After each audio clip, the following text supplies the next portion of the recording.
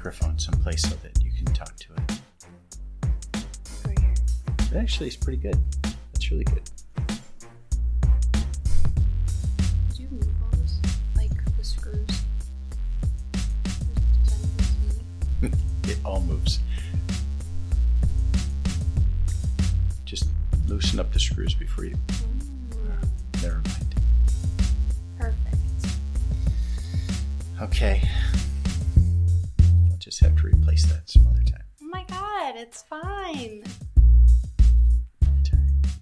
That broken. Allison and I are happy to be joined today by Kim Miner. Kim studied art at Western Michigan University and Tufts School of the Museum of Fine Arts. After 30 years immersed in the visual arts, she chose Midwest College of Oriental Medicine, where she trained in MCOM's busy Chicago clinic. You are a certified death midwife, and I'm really interested in finding out kind of more about that, right? So I went to Wikipedia like I'm prone to do. I spend half my day on Wikipedia and Google trying to figure out what is going on. And there's a lot of information about death midwives. But what's that all about and how did you get into that? Well, I think that it kind of chose me. I felt like it was something I needed to do. There are some, well, let me start with what is a death midwife, okay? A death midwife is the water that flows between the rocks of the medical profession and the funeral industry. Yeah, I like right? that. Yeah, it's very poetic, isn't it? Yeah. And the reality is that we work for the person that's dying. Usually people have some time. And so we meet with them and talk to them about how they want the end of their life to be and what they want their death to be and what they want to be remembered for and funeral and those kind of things that are maybe hard conversations to have with the family. And sometimes, like, for example, the children might not want to do what mom wants to do. So you act as kind of a middle person to make sure that the person gets what they want. And so everyone should have their affairs in order, because if we do that, then everything is smooth sailing after that. I felt like it was something I needed to do for my community and my family. I'm comfortable with death, and I think that I'm an acupuncturist. So as an acupuncturist, I deal with people that are terminally ill, and I wanted to have the skill set to talk to them in a positive way and maybe help them at the end of their life. So there were lots of reasons for me doing it, though I don't really do the hands-on, like going into someone's home at the end very often. I mean, available, but that's not really what I do. Did you know that Kim was with Grandpa Striegel? Mm-hmm. Yeah. So that was the first time I had heard that you did this. I don't know if you had been practicing before that or not, but that was the first. Is it harder when it's somebody from the family than it would be? Or is it just such a process and such a calling that you are okay with it? I think in Grandpa's case, I think we kind of had a pact. He and I talked about it, and he wanted me to be with him, and he didn't want anyone else to be there. And so that was such an honor for me. And so I would say that it's different to be with someone who's family. A loved one obviously is like, it's like a lot more of a emotional bond, but it makes it that much more special too. And so, yeah, he literally would not die until I made everyone go home. No kidding. No kidding. Everyone's, Oba, Sarah told him, it's okay. We all know that you're proud of us and you can go now. She gave him permission, which is a really important part of this process, because they want to know, like, okay, we'll take care of mom. We'll make sure everything's good. You can go. And she said, we know that you're proud of us. And you can go now. And he just would not. So I finally looked at her and said, go, you leave, Sarah, and we're going to do this ourselves. So. Wow. Yeah, I didn't know that. It's interesting. That is interesting. Now, was that your first time, like, being like, is that what led you into doing this? Or have you been doing it before then? No, it's kind of interesting, Allison, because I felt like I needed to do this work at this training before Grandpa was diagnosed. And then when he found out that I was doing that training, that's when we started talking about these things and about quality of life and the end of his life. And I wasn't really very involved in those decisions that they made, but I certainly like shared ideas about, I said, you don't have to do dialysis. You don't have to take that medication. You can die the way that you want to die. And those are hard words to say to somebody, right? And not part of our usual vocabulary. So I think it's good. And I think that we need to become a little more comfortable saying that. Like, what do you want? How do you want that to be?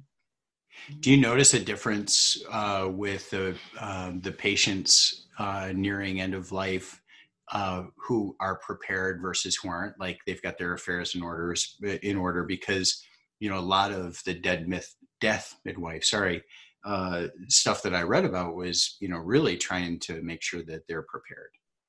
Well, because as like I think the people that suffer if a person is not prepared at the end, the people that suffer are the children or the family that's left. They try to guess what the person would have wanted.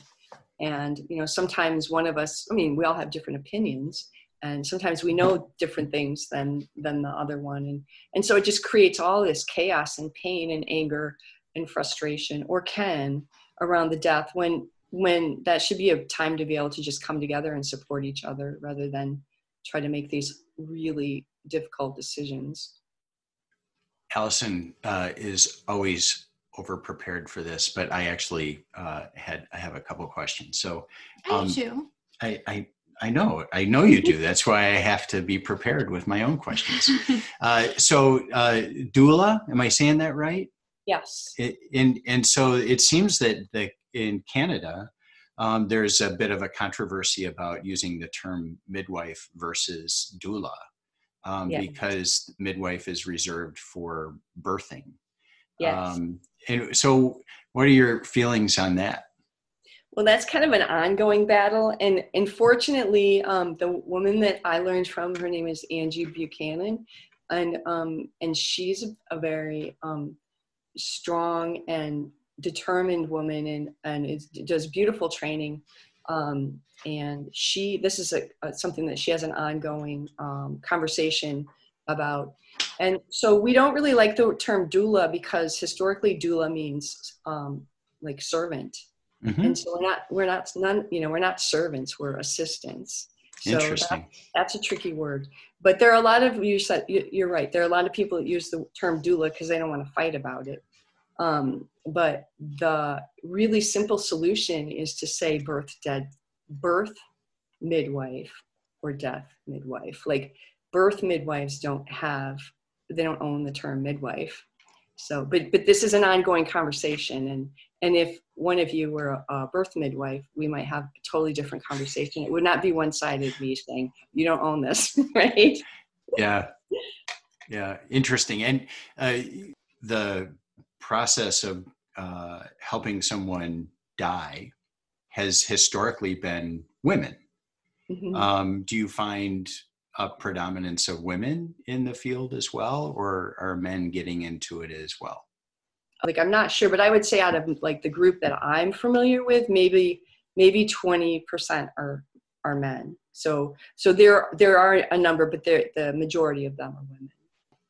That just makes me think about even teaching as a profession. It's just interesting because these jobs in which you're caring for people in such like a deep way, like I just feel like more women are like, the people to be doing these jobs instead of men. And I wonder if that is, nature versus nurture. Is that the way that like men are being raised, or is that just like truly like by nature women are more caring? It's just like an interesting thing to think about.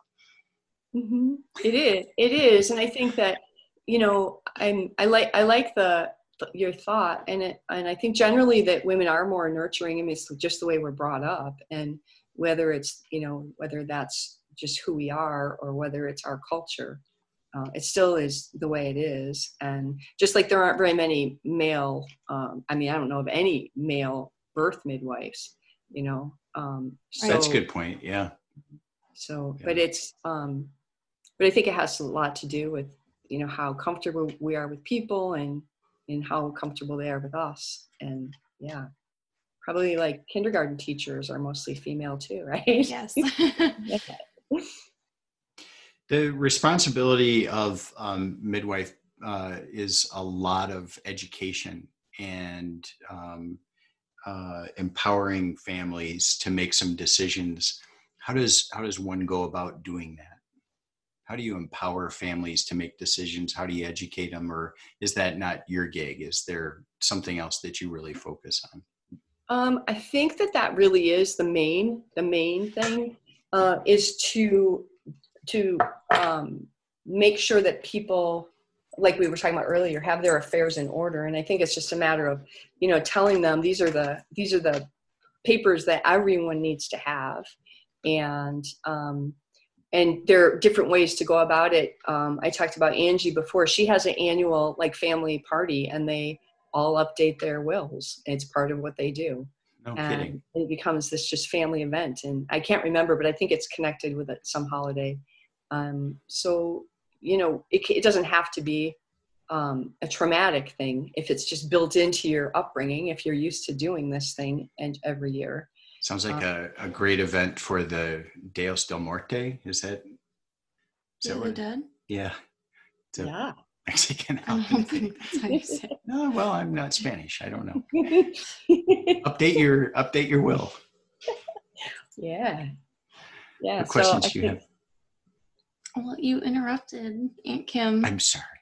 That's okay. No, I was just going to say, so I think the education is really just trying to convince people that it's important, and just, we're going to die. All of us are going to die. There's no reason that we don't just do it once, get it over with. And then we get what we want in the end. So My question was just since you started doing all of this, has your ideal of death changed at all? And has it become not desensitized in a way, but has it become more normalized to you? I try to be okay with people making that decision. So that was huge. That was a game changer for me. Yes, especially if they're going through chemotherapy or something like that, right? I mean, that's a tough one. Really, and so I guess that maybe leads to the second part of your question, Allison.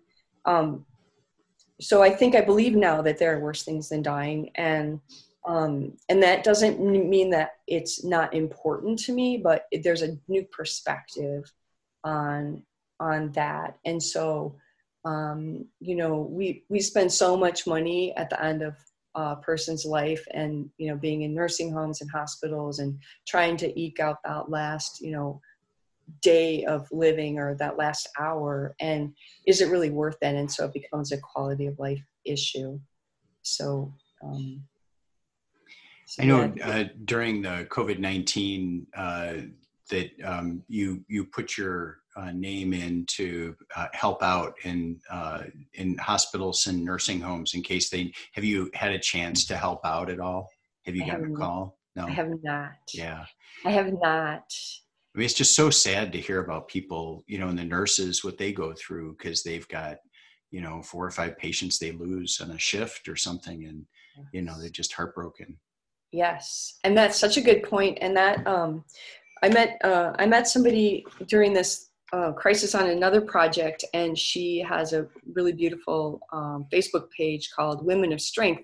And when we had met in a Zoom meeting, and we went to this weekly Zoom meeting, and she saw on my Facebook profile that I was a death midwife, and she called me and she said, "Oh my gosh, I've always wanted to do a piece on a death midwife. Can we work on this together?" Because her name's Jody Swanson, and Jody said, "My heart just breaks when I hear about all of these nurses at the end of life. They're not trained for this. They don't know what to do." And so she wanted to make a little kind of checklist or a little suggestion for these people and how they can help in the end of a person's life. And so we did that together, and her Facebook, that post has, last time I looked, almost 3,000 interactions. That's awesome. Which is huge. And so I think, and that also points to the fact that other people are thinking about that, like you are, Jack, that, this is really sad, and people, don't know what to do. And so there are suggestions, and it was fun to be able to, or good to be able to put that together for people. We went to Zoom church on Sunday, and the minister told a story of his grandma passing away, and her aunt, her daughter, his aunt, was there at her bedside when she was nearing end of life, and she was having trouble speaking, and the daughter was getting closer and closer, and the mom was notoriously very stoic, very, very hard Depression era mom, just very hard woman, and didn't show her affection very much. And towards the end, the daughter, she said something, the grandma said something, mom said something, and she leaned in and she said, Mom, did you say I love you? And the mom, and like, took all of her energy she had at the end, and she goes, no. And then she passed away like immediately after. That was her last word. So it was so don't funny. change. It was very surprising to hear that. Right at the end. Yeah, we laughed out loud. If that was in real church, that probably would have been the end of the service, because everyone was laughing so much. But I wonder, people do have the choice, right? They can be themselves, right, up until the end. And I think that is part of the message. I think, and you and I talked about this when you were putting your application into the hospitals to help out. And, this is a calling, right? You said it at the beginning that, you didn't really find it. It found you. And, some of the things, and I just want to read the part of the Wikipedia that I thought was really interesting, because I thought of you, individuals who want to support patients, drawn to the mission, making sure someone is not facing this alone. And, I thought that was, very helpful and very admirable. I think, in fact, both of you, both Allison and you, I think there are very few more admirable callings than healthcare and teaching. Those are really, really great roles.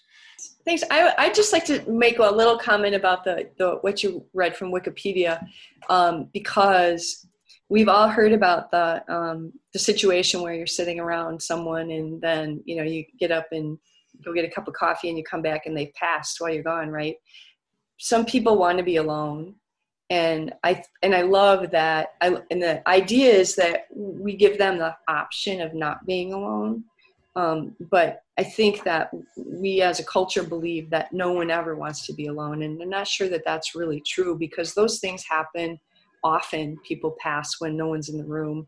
And I don't think that's a coincidence, but it's really beautiful that people, nurses right now, and doctors and medical people are able to help and sit with people if they want company. I think that's so important right now. And that, I've seen some really nice things. I've seen these little crocheted hearts. They're giving one to the person that died and one to the family member, saying that the name of the healthcare practitioner that was with them when they died, so that the family member knows they weren't alone and who to thank. So there's some really nice things around this, and I appreciate you guys talking with me, because this is hard these are hard conversations and tough topic.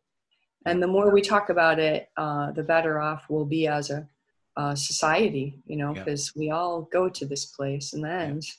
Yeah.